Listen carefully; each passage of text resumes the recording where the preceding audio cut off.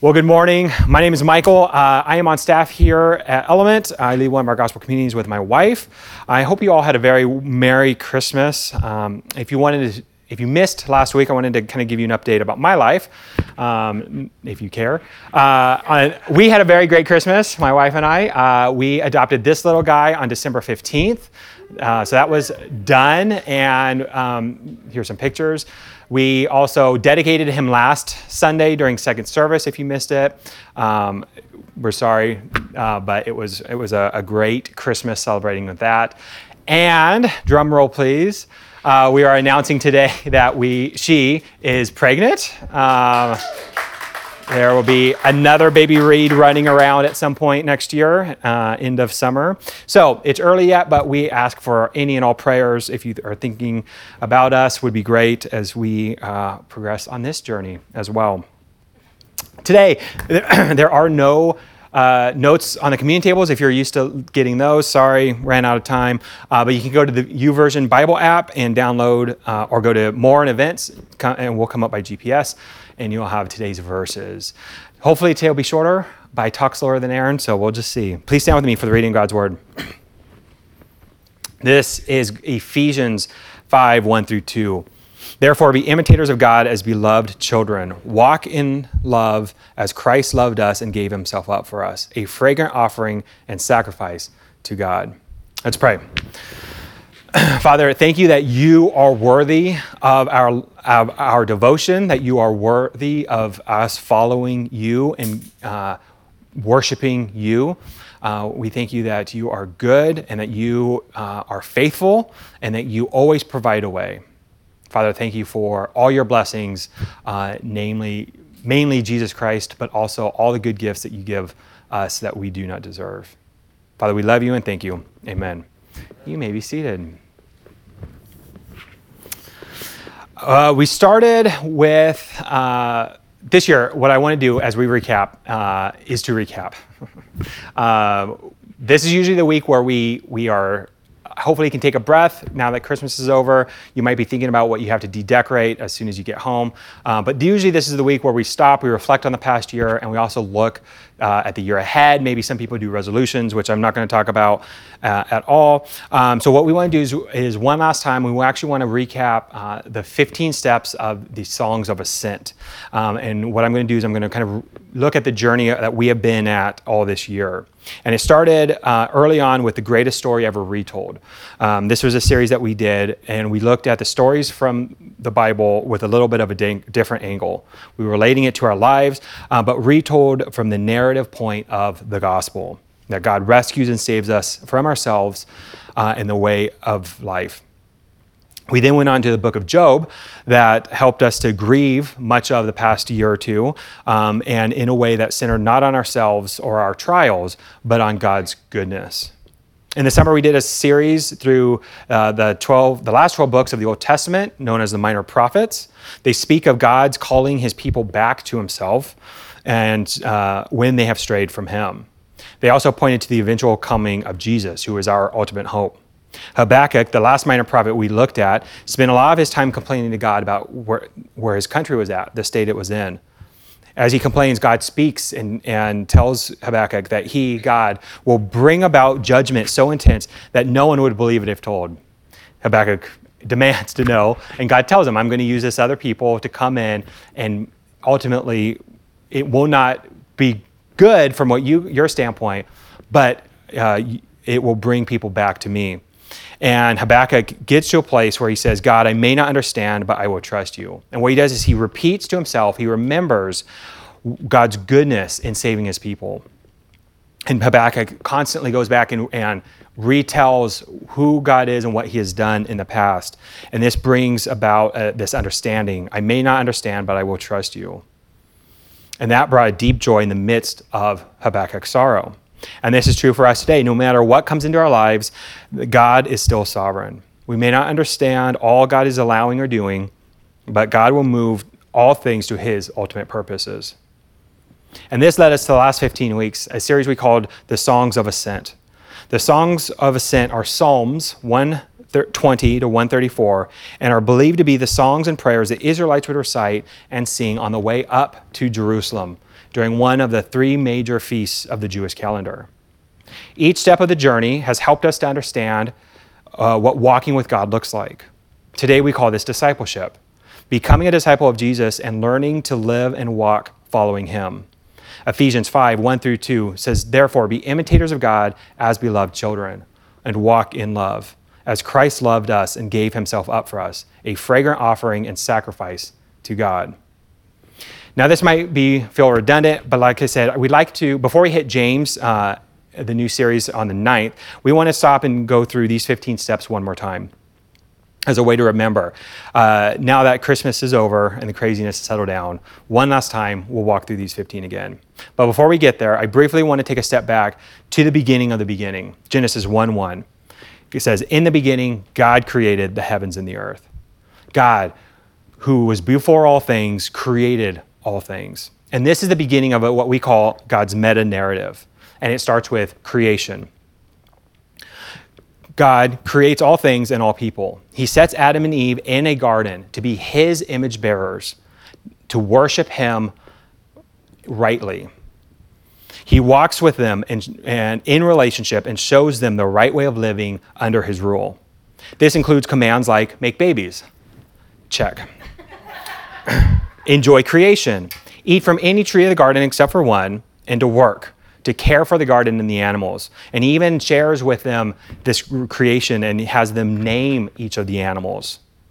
But it doesn't take long for humans to not be satisfied with God's way of living. In Genesis 3, we get to the fall. So you have creation and then the fall. And they believe that God is withholding from them. And this is a lie. That life can be better on their own without God's interference. This lie leads them to disobey and take things into their own hands. From this moment on, all humanity and creation are under a curse, no longer living in harmony with its creator, no longer living rightly as God intended. Their worship and their image bearing is distorted from that point on. And there is a cost to this sin, and it is separation and death, spiritual and eternal. However, from the earliest moments right after the fall, we see God's goodness as he still pursues his people and provides a way for them.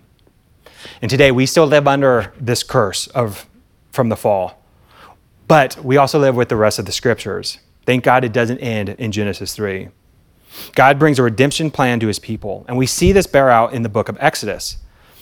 We see that God hears the cry of his people, and he responds. He sees that they are in slavery and bondage, and he sends a messenger to bring his people out of Egypt and into freedom. And it may not have been the freedom they wanted. It may not have been the easy life they were hoping for, but it was what they needed. And God promises this. He says, "You will be my people, and I will be your God." He would bless them, and they would be a blessing. And God promises himself over and over. And this ultimately leads us to Jesus, God's son, Emmanuel, which is what we got to celebrate yesterday. Jesus, our great Redeemer, took our life record upon himself.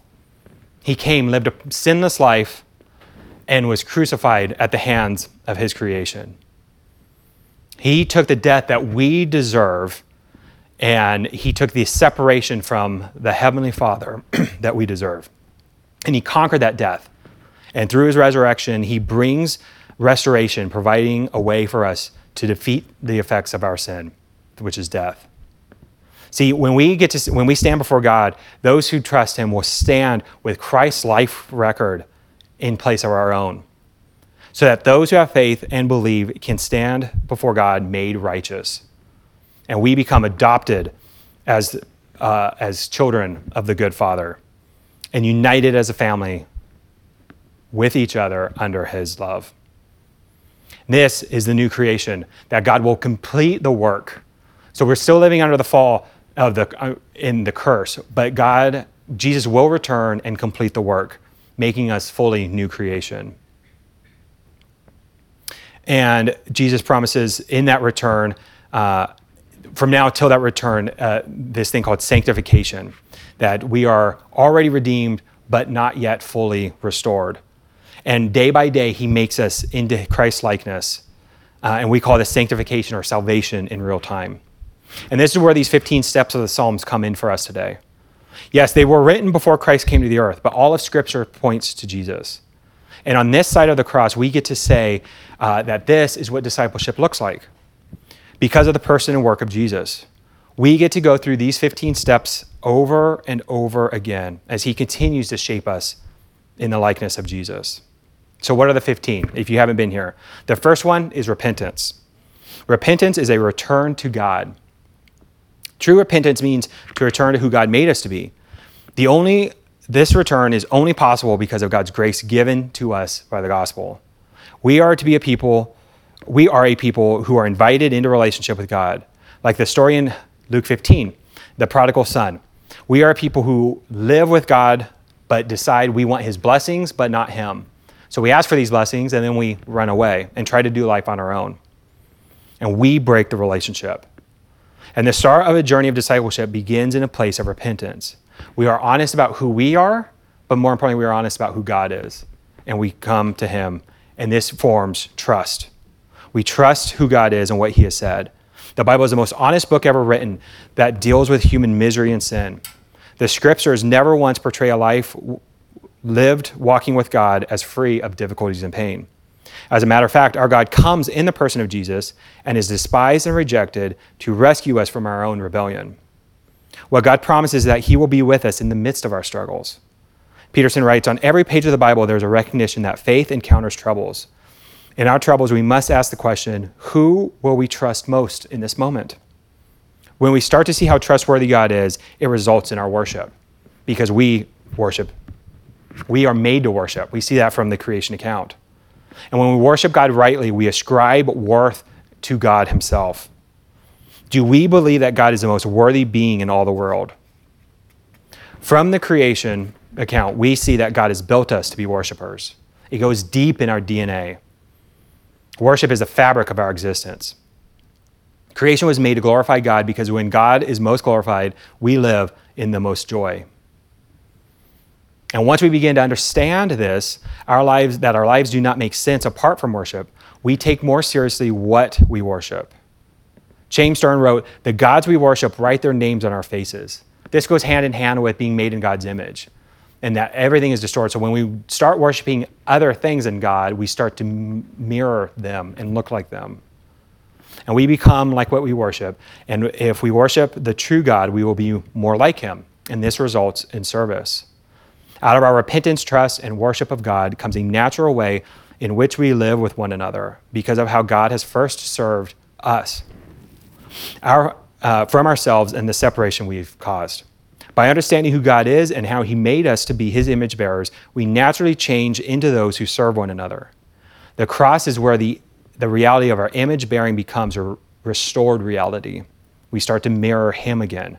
Peterson writes, if God is worth our attention at all, he must be a God we can look up to.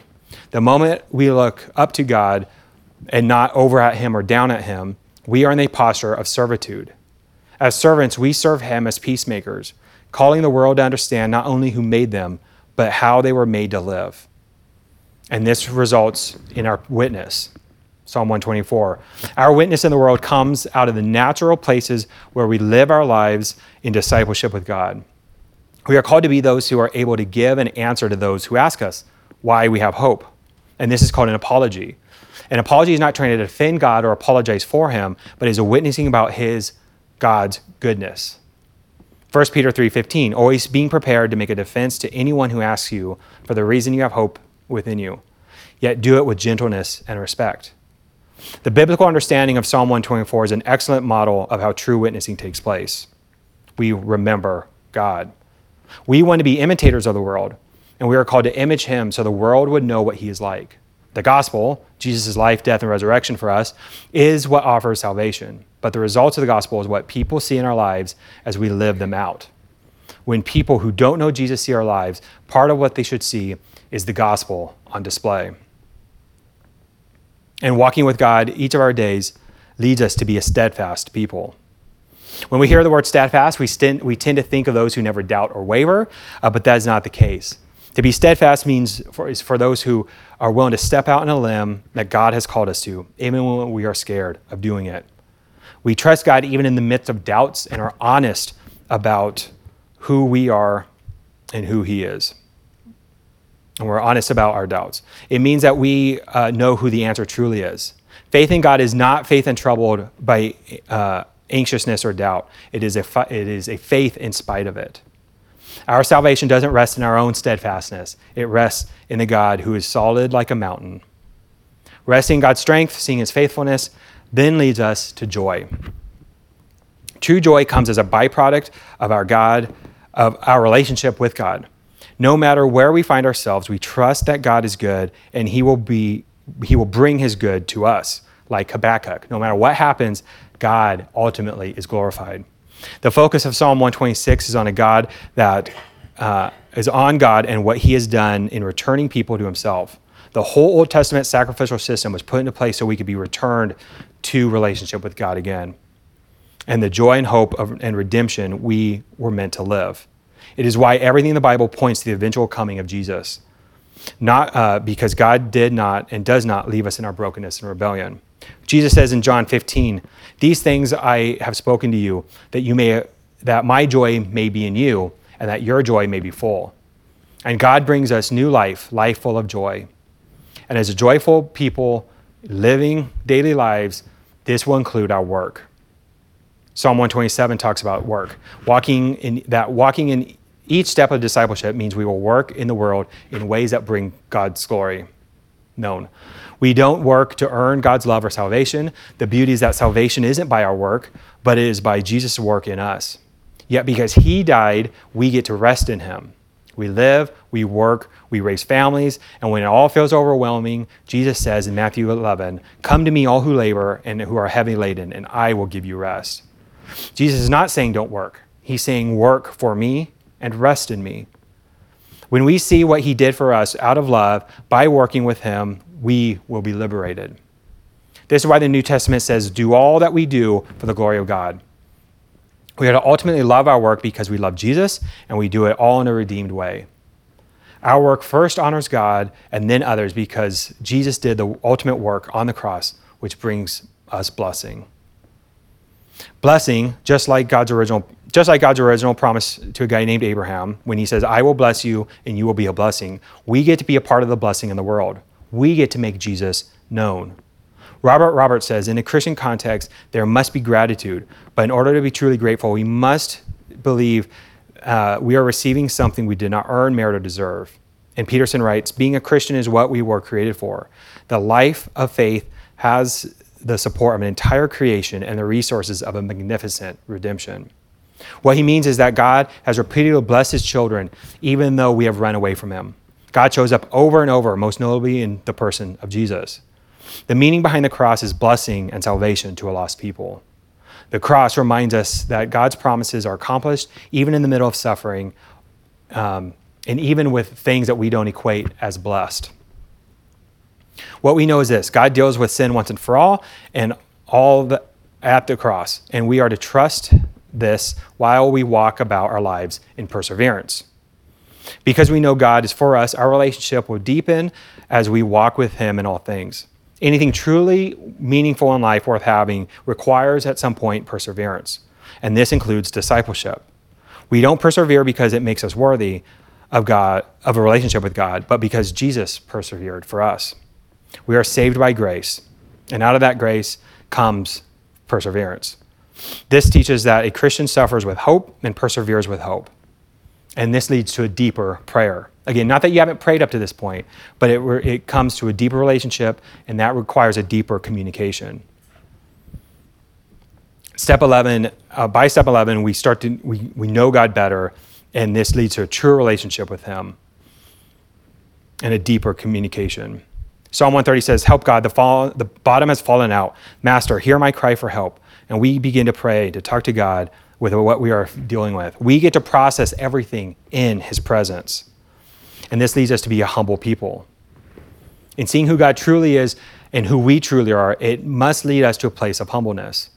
We are not a people who could save or rescue ourselves. We have run from God and have destroyed our lives. Yet God is the one who rescues us.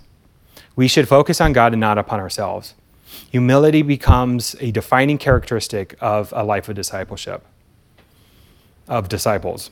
Humbleness is not a false modesty where we demean ourselves in front of others. It is a life constant adoration of who God is and how he has saved us.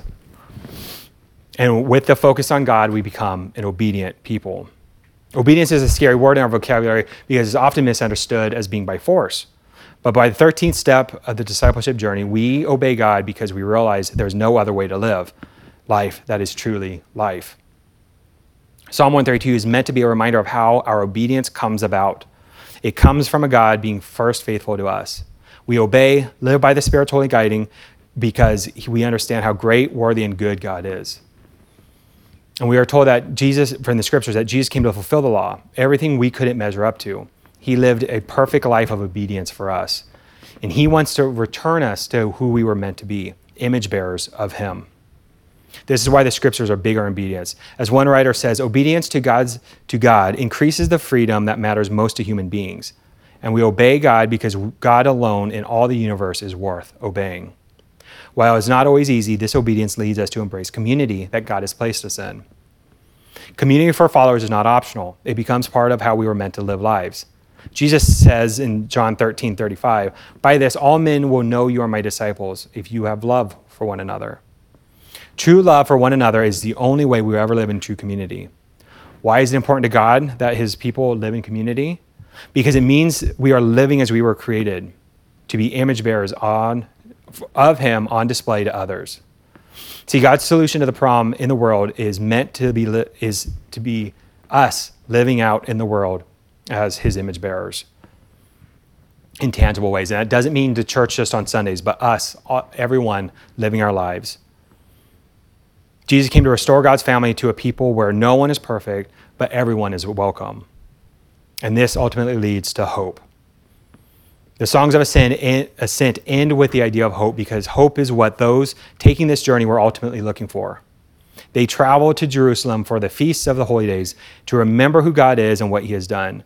But they also remember what God promised he would do. When we look back at all that is written about in the Hebrew scriptures, we see God promising to come and rescue his people through no merit of their own. And Peterson writes, God gets down on his knees among us, gets on our level, and shares himself with us. He does not reside afar off and send diplomatic messages. He kneels among us. That posture is characteristic of God. And it should be a characteristic of his people as well, in a way that brings God's love in a tangible way. The 15 steps of ascent are not a 15-step program to a better you. It is a cyclical journey of laying aside ourselves to who God is. If you notice, there was a repetitive in there. Everything is because God, Christ, has first done things for us. And God calls us to be a family, be a part of a family, to be adopted again. And we cannot walk this long road of obedience in the same direction alone. Maybe today you are living outside of these 15 steps.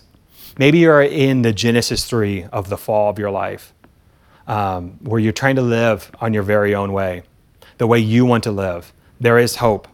There is a better way of living. Your hope doesn't come from creation. It doesn't come from created things, including yourself. Your help, your rescue, your ultimate new creation comes from the Creator God who wants to walk with you in his presence in a way that is right. Psalms 121 starts, "I lift my eyes to the mountains. Where does my help come from? My help comes from the Lord, the maker of heaven and earth." The first time I understood the gospel, I was in junior high, and we went to this weekend conference down in LA. And the theme of the weekend was Code Blue. And it was this idea that there is a lifeless body in front of you, and it's this emergency term that means that we need to do an external procedure to restore life to this body. And that could be CPR, first aid, whatever it is. But what they use that kind of metaphor to show us that I was dead. I'm spiritually dead. I'm trying to live life on my own, and it's not working out. And I need something outside of myself to bring and breathe new life into me. And that was the first time of truly coming to repentance, to understanding and trusting who God is. But it's not the only time. And life doesn't just get better or easier. And it's a constant, lifelong journey. We live in the already and not yet, already redeemed because of the work of Christ, but because all of creation is still under the curse, it is not fully restored. But we get to live lives of long obedience, of worship and devotion to our great King. We get to worship him as he continually shows us the right way of living. And it is an honor and privilege to be called his people and he, his God. So today, we invite you, if you've never had before, to return home to the Father, to trust him for who he is and what he says about you, how you are made to be living, how you are made to image him. And we talked a lot about this at Christmas Eve if you joined us, that God breathes life into us.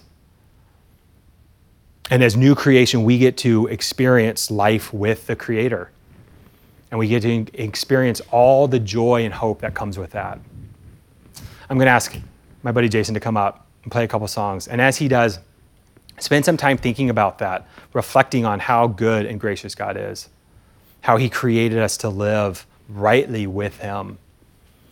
Is he the object of your faith? Is he who you look to for your help? Do you trust him implicitly with your life? As we play a couple songs, we'll drop the shades and there'll be time to reflect. We also come to communion. Communion is a time where we remember just what Jesus did, how his perfect life record